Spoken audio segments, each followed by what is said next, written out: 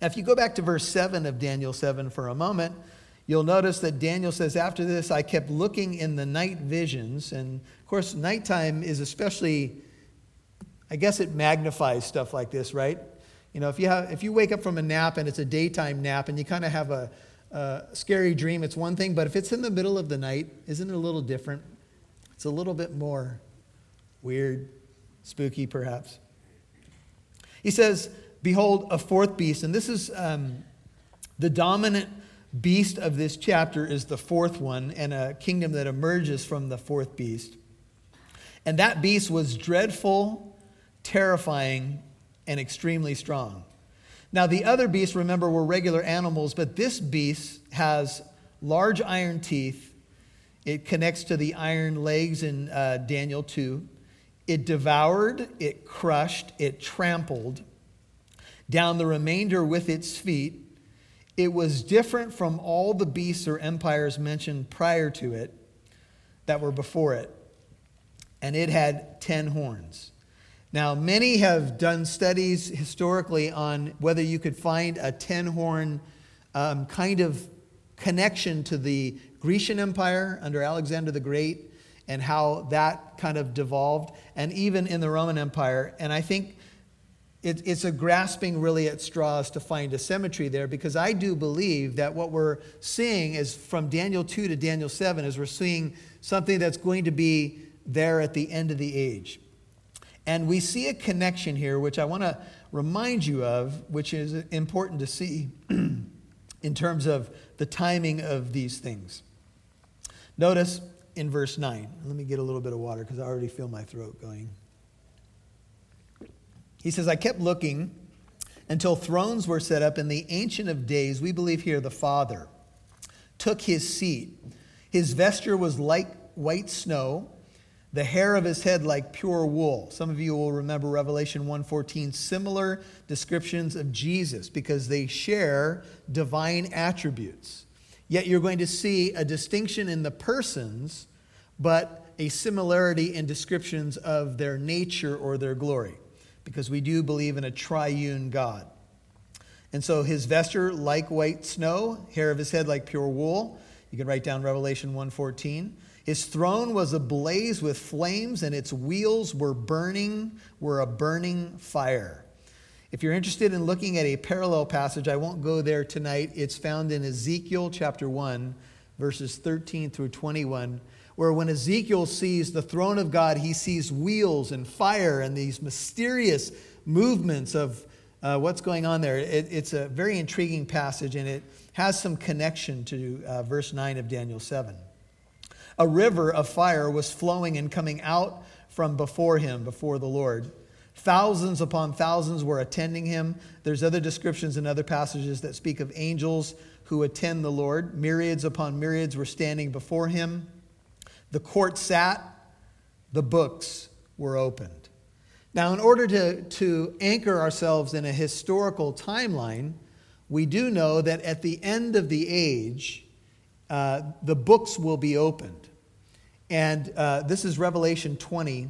This is verses 12 through 15. It says, I saw the dead, the great and the small, standing before the throne, and books were opened, and another book was opened, which is the book of life.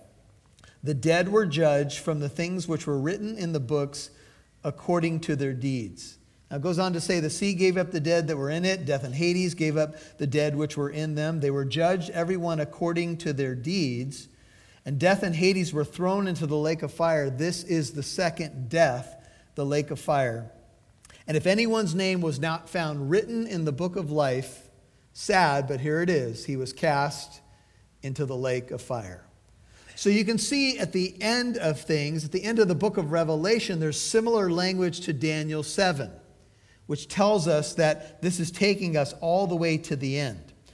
Notice in Daniel 7:10, it says, the court sat, after God is described here in similar language to Revelation 1 and even Revelation 4 and 5.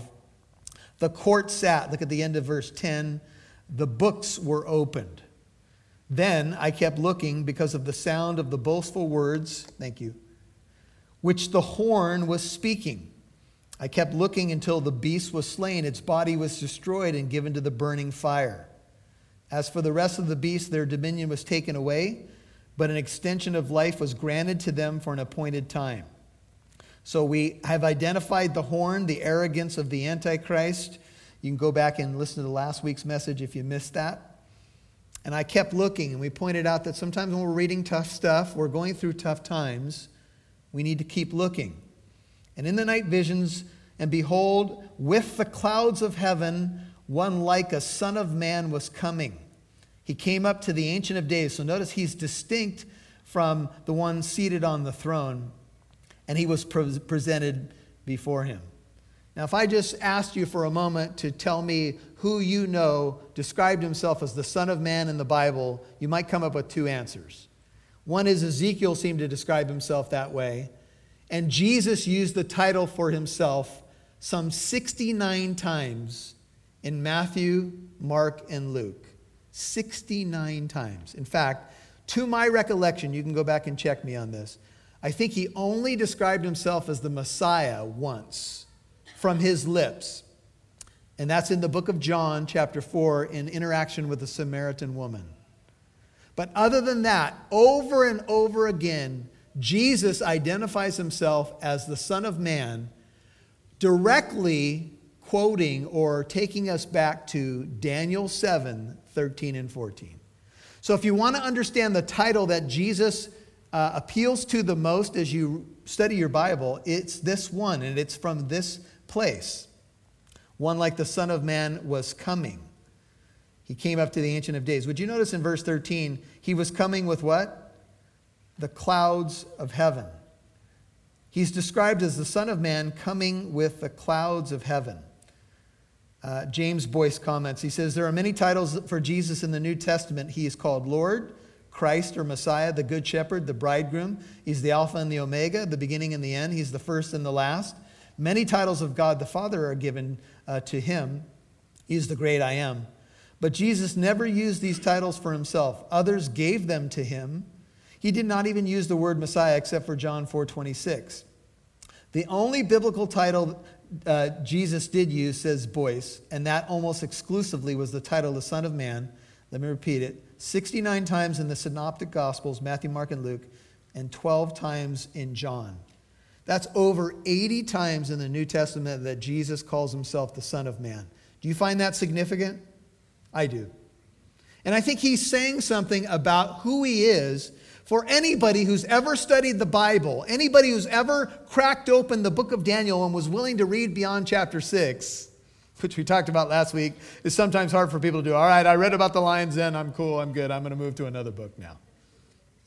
But anybody who's looked at the prophetic sections of Daniel and seen this Son of Man revealed in the Old Testament some 500 years before Jesus was ever born in Bethlehem would see and know the connection when Jesus continues to call himself the Son of Man.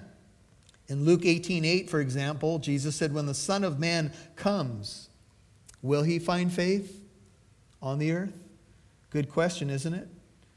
I want to show you just a few things in your New Testament before we continue in Daniel. Go to John 3 for a second. I just want to show you a few places that are very important that Jesus calls himself the Son of Man. So, for example, his title, Son of Man, speaks of his pre-existence. He existed before Bethlehem, before he was born in Bethlehem, obviously, if he's in Daniel 7 here.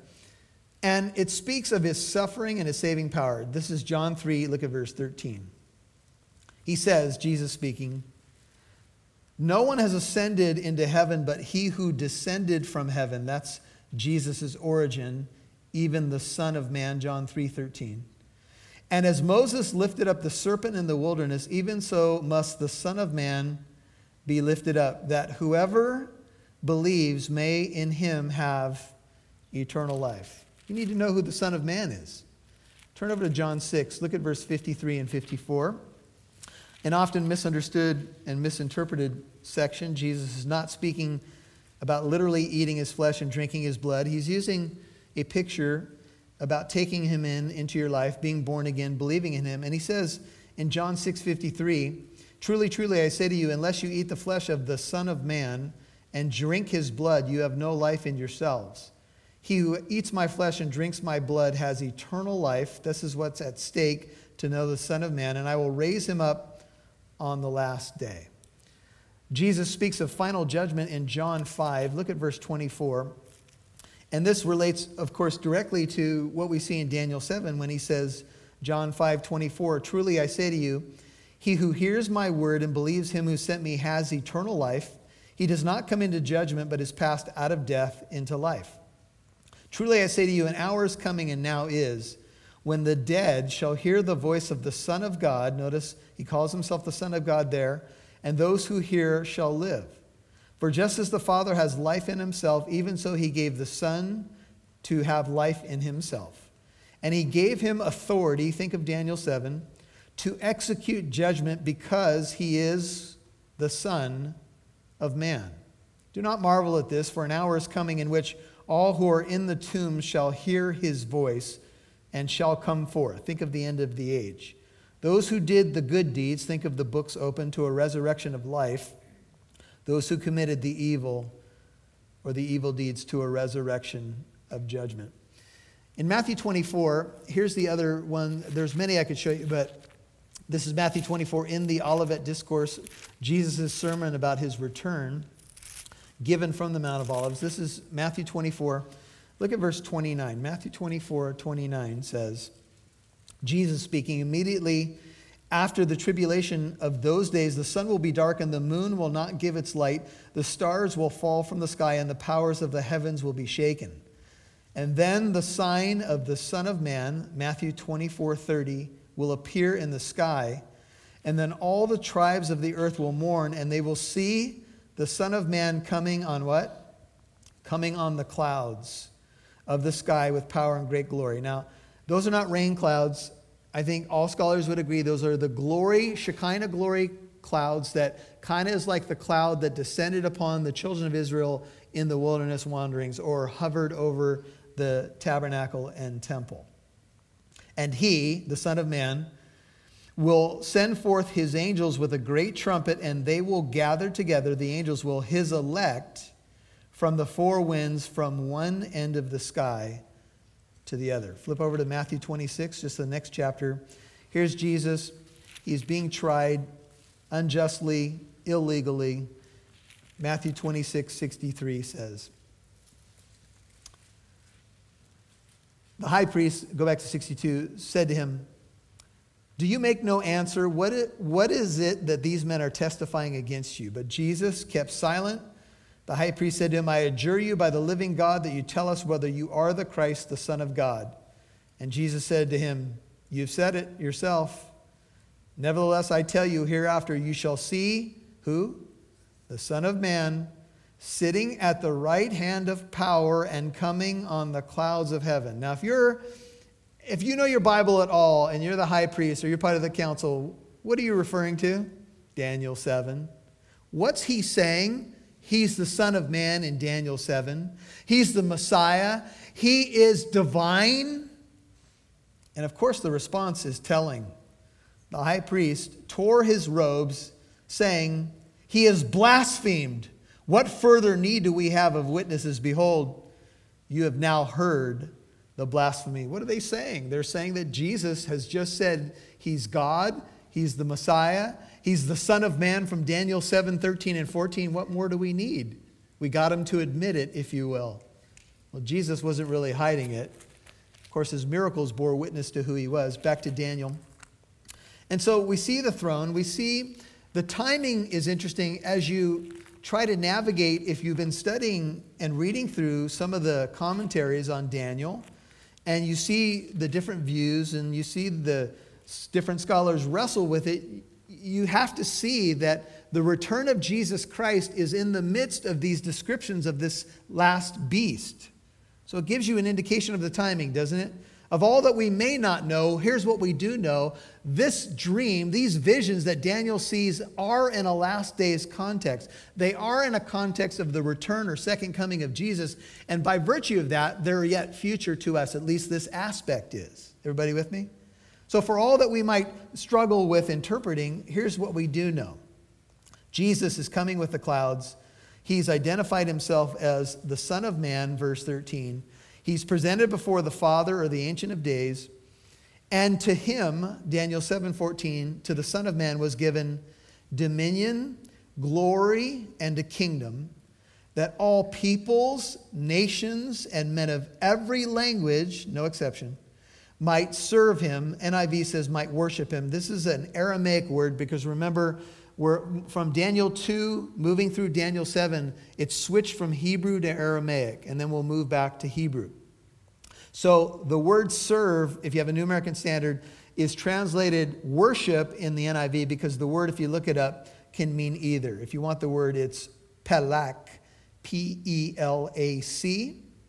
It means to serve, worship, revere, or minister, or serve. And so Jesus Christ is going to have people from every tribe, tongue, and nation serving him, which we see in Revelation. His dominion is how long? It's an everlasting dominion which will not pass away. And his kingdom, unlike these other kingdoms, will never be destroyed. And all God's people said, amen. Praise the Lord. Amen. Hallelujah. Our God reigns. What's the point, Daniel? Here's the point. Babylon seems so strong. Maybe Medo-Persia seems so strong. Greece, Rome. And this final world empire is going to be dreadful, terrible, a crushing machine. Even, we're going to see, making war with the saints at least for a time and prevailing. However, our God reigns. And Jesus Christ is going to destroy this final beast with the glory of his coming, with the breath of his mouth, the glory of his coming, as we read in 2 Thessalonians 2, verse 8. And you are part of that kingdom. And so if you happen to be here in those last days, here's what you need to know. You need to know that Jesus is coming. People, get ready. Jesus is coming. Soon we'll be going home. But these are the events that Jesus said you are to look for to know that his coming is near. You will see the abomination of desolation spoken by Daniel the prophet. That's in Matthew 24:15. And so in many ways, Daniel 7:13 and 14 is a vision of Jesus Christ in the Old Testament. Here he's called the Son of Man. And it's a vision of his second coming and his coronation as the ultimate King of Kings and Lord of Lords. Here's when he takes the kingdom, if you will, and begins to reign. Revelation 11:15. Here's where he will make all that has been wrong right.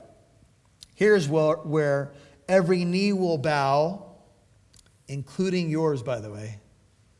If you're a person listening to this message and you're not a believer yet, your knee is going to bow. Because every knee will bow and every tongue will confess that Jesus Christ is Lord. Amen? To the glory of God the Father. And so, good that you would bow now. Amen? Instead of having to bow later. Now, what's Daniel's response to these visions? Some people might say, man, Daniel had to be freaked out. He had to be intrigued. He had to say, man, prophecy, eschatology, yeah. But you know what Daniel did? Daniel said, verse 15, my spirit was distressed within me, and the visions in my mind kept alarming me. He wasn't so much intrigued as he was alarmed, although he's intrigued about the last beast, and he's going to specifically ask about it.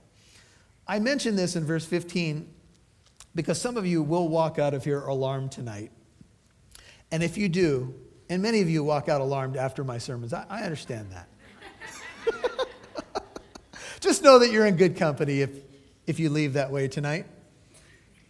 Daniel says, I approached one of those who were standing by, generally would be considered an angel here, and began asking him the exact meaning of all of this, wouldn't you?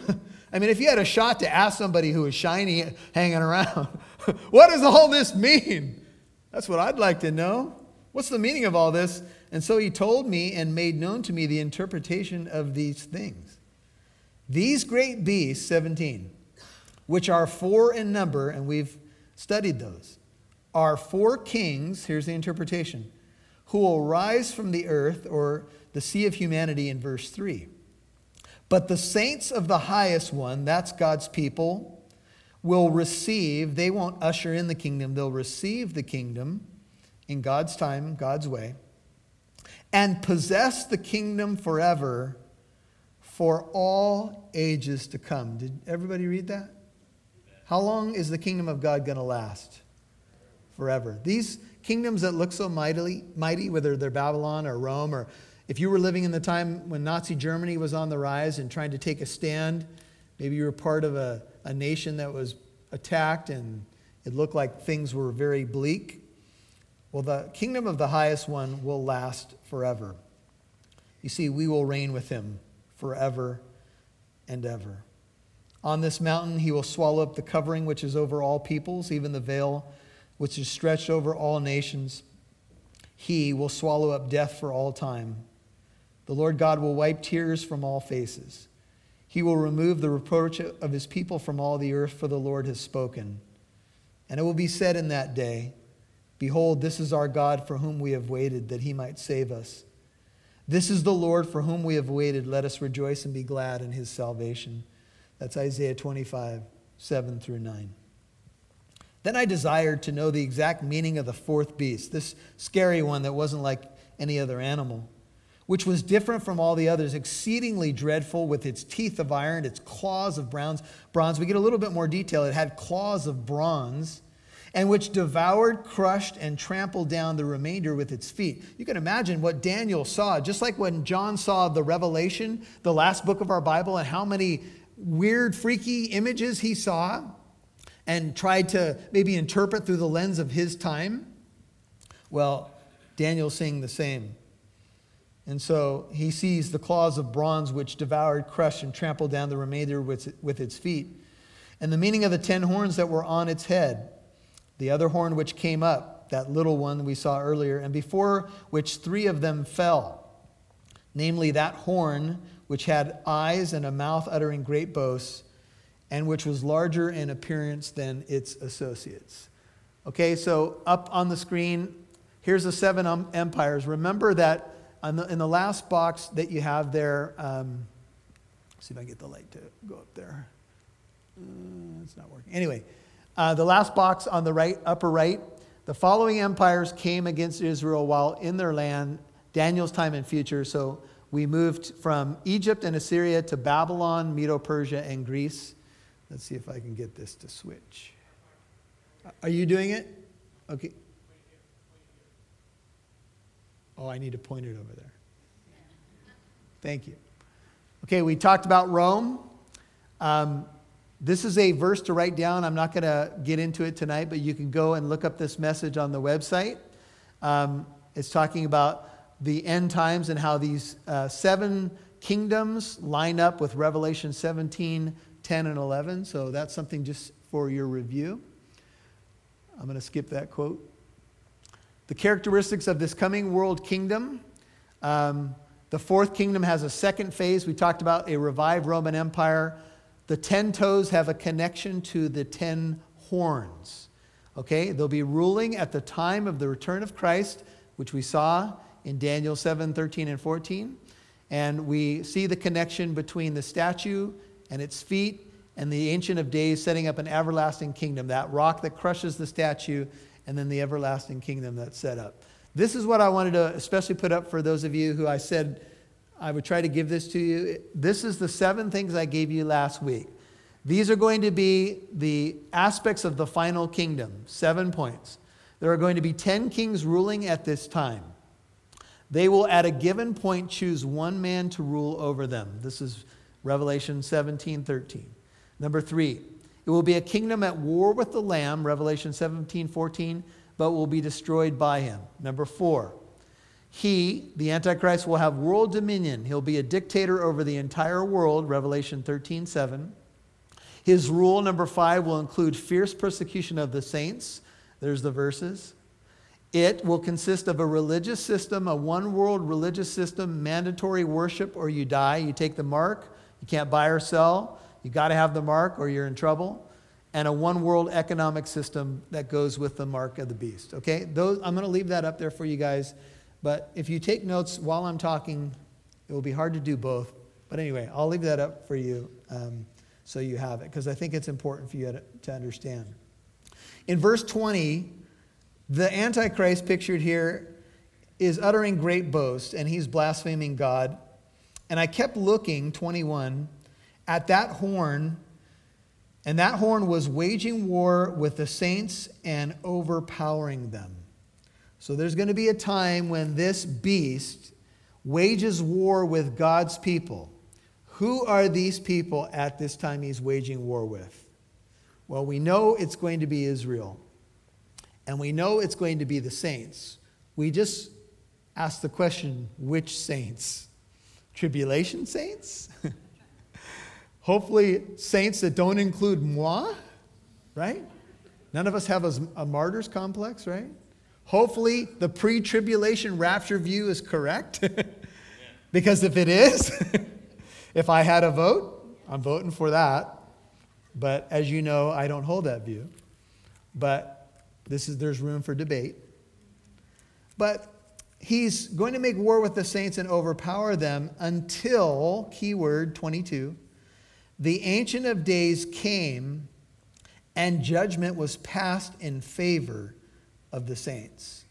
Now, notice there's a coming here and a mention of the Ancient of Days, which is an interesting link to what we saw in 7:13 and 14 to Jesus' coming. And judgment was passed in favor of the saints, of the highest one, of God. He's the Most High. And the time arrived when the saints took possession of the kingdom. So when that time comes, the Lord is going to judge this final world empire, destroy its leader, cast him into the lake of fire, and give the kingdom to his people. And we will enter into a 1,000-year reign of Jesus Christ, we call the millennial reign of Jesus, and we will rule and reign with him for 1,000 years. And that's when we see all the beauty of that golden age and peace in all my holy mountain. Let me just show you a highlight of that. Revelation 22, last chapter of your Bible. Revelation 22. This is so beautiful, and I think we need to remind ourselves over and over of what's ahead, especially in light of what we go through. The losses that we suffer, the difficulties that we face. Revelation 22:1 says, "And he showed me," says John, "a river of the water of life, clear as crystal, coming from the throne of God and of the Lamb." There's no fire for God's people. There's just the beauty of living waters. In the middle of its street, Revelation 22:2 of the New Jerusalem here, and on either side of the river was the tree of life, bearing 12 kinds of fruit, yielding its fruit every month, and the leaves of the tree were for the healing of the nations. And there shall no longer be any curse. See, this is why we die, because we're under a curse right now. And the throne of God and of the Lamb shall be in it, and his bondservants shall serve him. And they shall see his face, and his name shall be on their foreheads. And there shall no longer be any night, and they shall not have need of the light of a lamp nor the light of the sun, because the Lord God shall illumine them. And they shall reign, what's your Bible say? Forever and ever. And he said to me, because these words often seem too good to be true, these words are faithful and true. And the Lord, the God of the spirits of the prophets, sent his angel to show his bondservants the things which must shortly take place, or the things that will move rapidly once they commence. And so you can see in verse 20 of the same chapter, he who testifies to these things says, "Yes, I am coming quickly. Amen." Our cry, "Come, Lord Jesus." And then he ends it with, "The grace of the Lord Jesus be with all." Amen. Back to Daniel 7 and we'll finish it. And so this fourth beast continues to be intriguing and terrifying to Daniel. And Daniel 7:23 says, "Thus he said, the fourth beast will be a fourth kingdom on the earth, which will be different from all the other kingdoms. It will devour the whole earth and tread it down and crush it. It will be a ferocious anti-God movement." I was listening to KKLA over last weekend, and I'm trying to remember the host's name, but he was talking about church planting in Cuba. And there's a story, and it's anecdotal, so you can take it for what it's worth. You check it out on Snopes and you'll get different opinions as whether it's real or not. But here's what they say happened, either as the military entered into a classroom in Cuba or a teacher did this, and maybe both.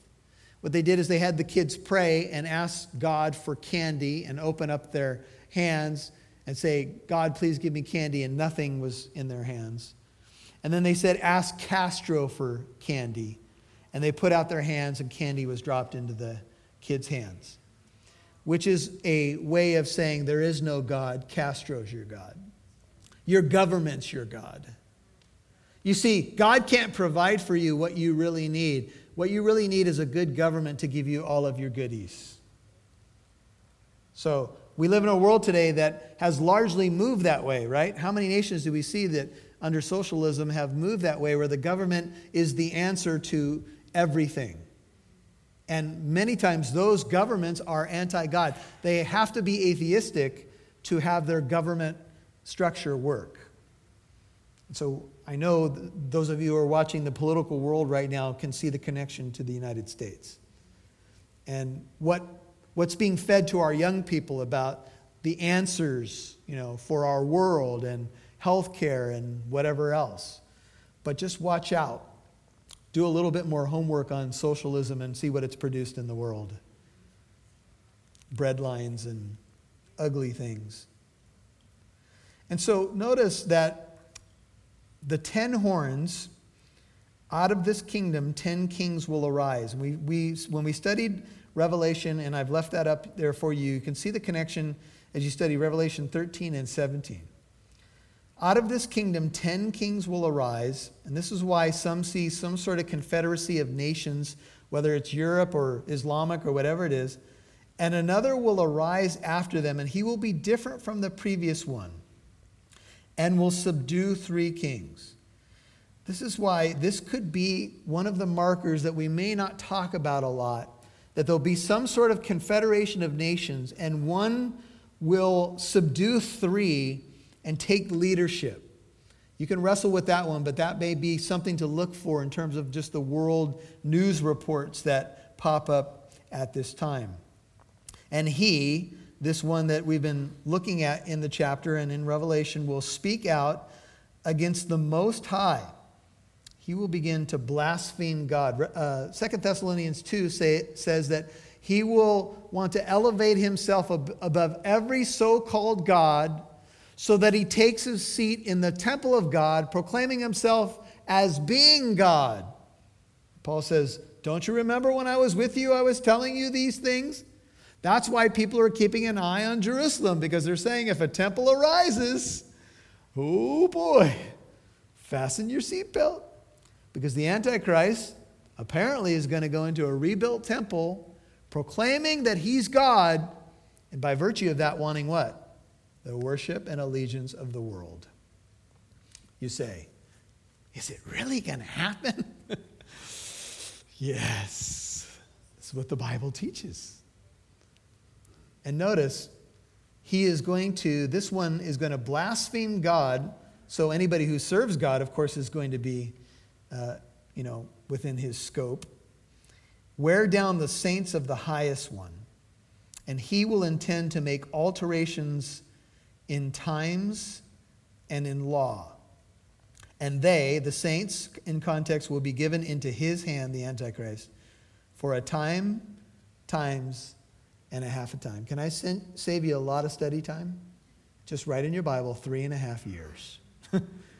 Because I think as you cross-reference to Daniel 9:27, which is ahead of us, Daniel 12:7, Revelation 11:2 and 3, and 13:5. I'll say it one more time. Daniel 9:27, 12:7, Revelation 11:2 and 3, and Revelation 13:5. I think you'll find that there's a final 7-year period in 3.5 year stints, if you will, and you can start to put the pieces of the puzzle together. How does the picture end up working out? Well, we're seeing it pieced together, and that's why Daniel is so important in our study of end times. And so they will be given into his hand, but for a certain segment of time, namely 3.5 years. But the court will sit for judgment. his dominion, this last leader, will be taken away, annihilated, and destroyed forever. And whoever the saints are at that time, what do you think their prayer will be? Thy kingdom come. Thy will be done. In fact, the prayer that we've been taught to pray for some 2,000 years, how hard do you think people on the planet who know Jesus will be praying that prayer at that time? Consider the world conditions. Consider the time and say, you know what? We'll be praying for the king to come, whoever is here and whoever these saints are. Then the sovereignty, so this Antichrist will be annihilated, destroyed forever. Then the sovereignty, the dominion, and the greatness of all the kingdoms under the whole heaven will be given to the people of the saints of the highest one. His kingdom will be an everlasting kingdom, and all the dominions will serve and obey him. Do you see over and over what Daniel comes back to? He says, hey, do you know something? If you're part of God's people, you are on the winning team. Ultimately, his kingdom is going to last forever and never be destroyed. And I belong to him, and I will rule and reign with my Savior. And it's amazing to me to think that that's the privileged position that he's put me in, but that's what he's done for all of us. And so at this point, Daniel says, the revelation ended. You ever had one of those? As for me, Daniel says, my thoughts were greatly alarming me. My face grew pale, but I kept the matter to myself. ESV, I kept the matter in my heart. Sounds like he didn't reveal it to others right away. He pondered it, and he had a lot to think about. And I can't help but think of Mary when she was told about the coming of the Messiah, and the shepherds come to the place that the child was born, and it says, but Mary treasured up all these things, pondering them in her heart. And then in the temple scene, or when Jesus says, didn't you know that I had to be in my Father's house, as they looked for him? He went down with them, Luke 2:51, came to Nazareth. He continued in subjection to them, and his mother treasured all these things in her heart. That's what Daniel did after that incredible vision in Daniel 7. He pondered these things in his heart. So let me just ask you, is your name written in the Lamb's Book of Life? Do you know for sure? Do you know how to get your name in that book? It's simple. You must trust in Jesus Christ as your King, as your Lord, as your Savior. And if you trust in him, put your faith in his finished work, in his love for you, the fact that love and justice meet at the cross, and you say, Lord Jesus, I want to know you, I want to serve you. I want my name in the book of life. What's the opposite of a book of life? One day I called my sister and I said, what are you doing? She said, I'm having a bowl of life cereal. Or maybe I said it to her, and she said, better than a bowl of death. How many of you like life cereal? It's good, isn't it? Cinnamon Life? Oh. Yeah. In fact, I might go home and, I don't know. Anyway. Do you have life? You know, as a young Christian, I heard other Christians talking about the abundant life. Anybody else? And for a while, I was wondering what the abundant life was because I wasn't experiencing it. I had become a Christian, but I was battling my old ways, compromise, the flesh, the world, all that stuff, the devil. And it took a while until I realized what abundant life looked like. Jesus said, the thief comes to steal, kill, and destroy. I came that they might have life and have it more abundantly. I'm telling you this. Please always remember this. There's going to be a time that's coming to this world, and it may come to your life prior to all this end time stuff, where the world's kingdom and the devil's lie sounds much easier and much more attractive. Anybody? Sometimes it does. Let's face it. Sometimes, even after we've been a Christian for a long time, we go, man, it's not easy being a Christian. It's not easy swimming against the tide. It's not easy anchoring myself to these promises consistently and walking and doing what I'm supposed to do. But here's what Jesus said. I've come to give you abundant life. Have you forgotten what your life was like prior to coming to Jesus? Oh, yeah, well, some of it was all right. Yeah, for an hour or two, right? If you're in the book of life, you have life, and that more abundantly. And that life is going to get better. The best is yet to come. Oh, we're going to have some bumps and tough sledding here in this world. Yeah, it's true. But we're part of an everlasting kingdom that's filled with life. And we have people in our world all around us, they're already dead in their sins and trespasses. And you know what you have? Good news to share of life.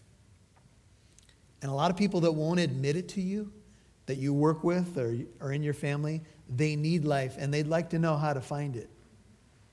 And we have it to give away. Good news of great joy. Father, thank you so much for the book of Daniel. Thank you for this powerful chapter. Thank you for the precious people of God, the saints of the Most High, whose names are recorded in heaven. And I remember the apostles came back to you. They were excited because demons were even subject to them in your name. And you said, don't rejoice that the demons are subject to you in my name. Rejoice that your names are recorded in heaven. And among the 12, there was a pretender. His name was Judas, and he didn't have life. He was a phony. He was a hypocrite.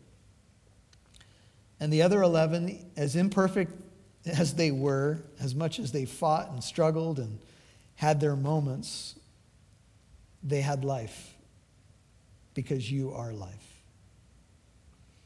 And Lord, we just want to take a few moments here just to have some Selah time to think about what life really means. You are the bread of life, the water of life, the way, the truth, and the life. Life comes from you.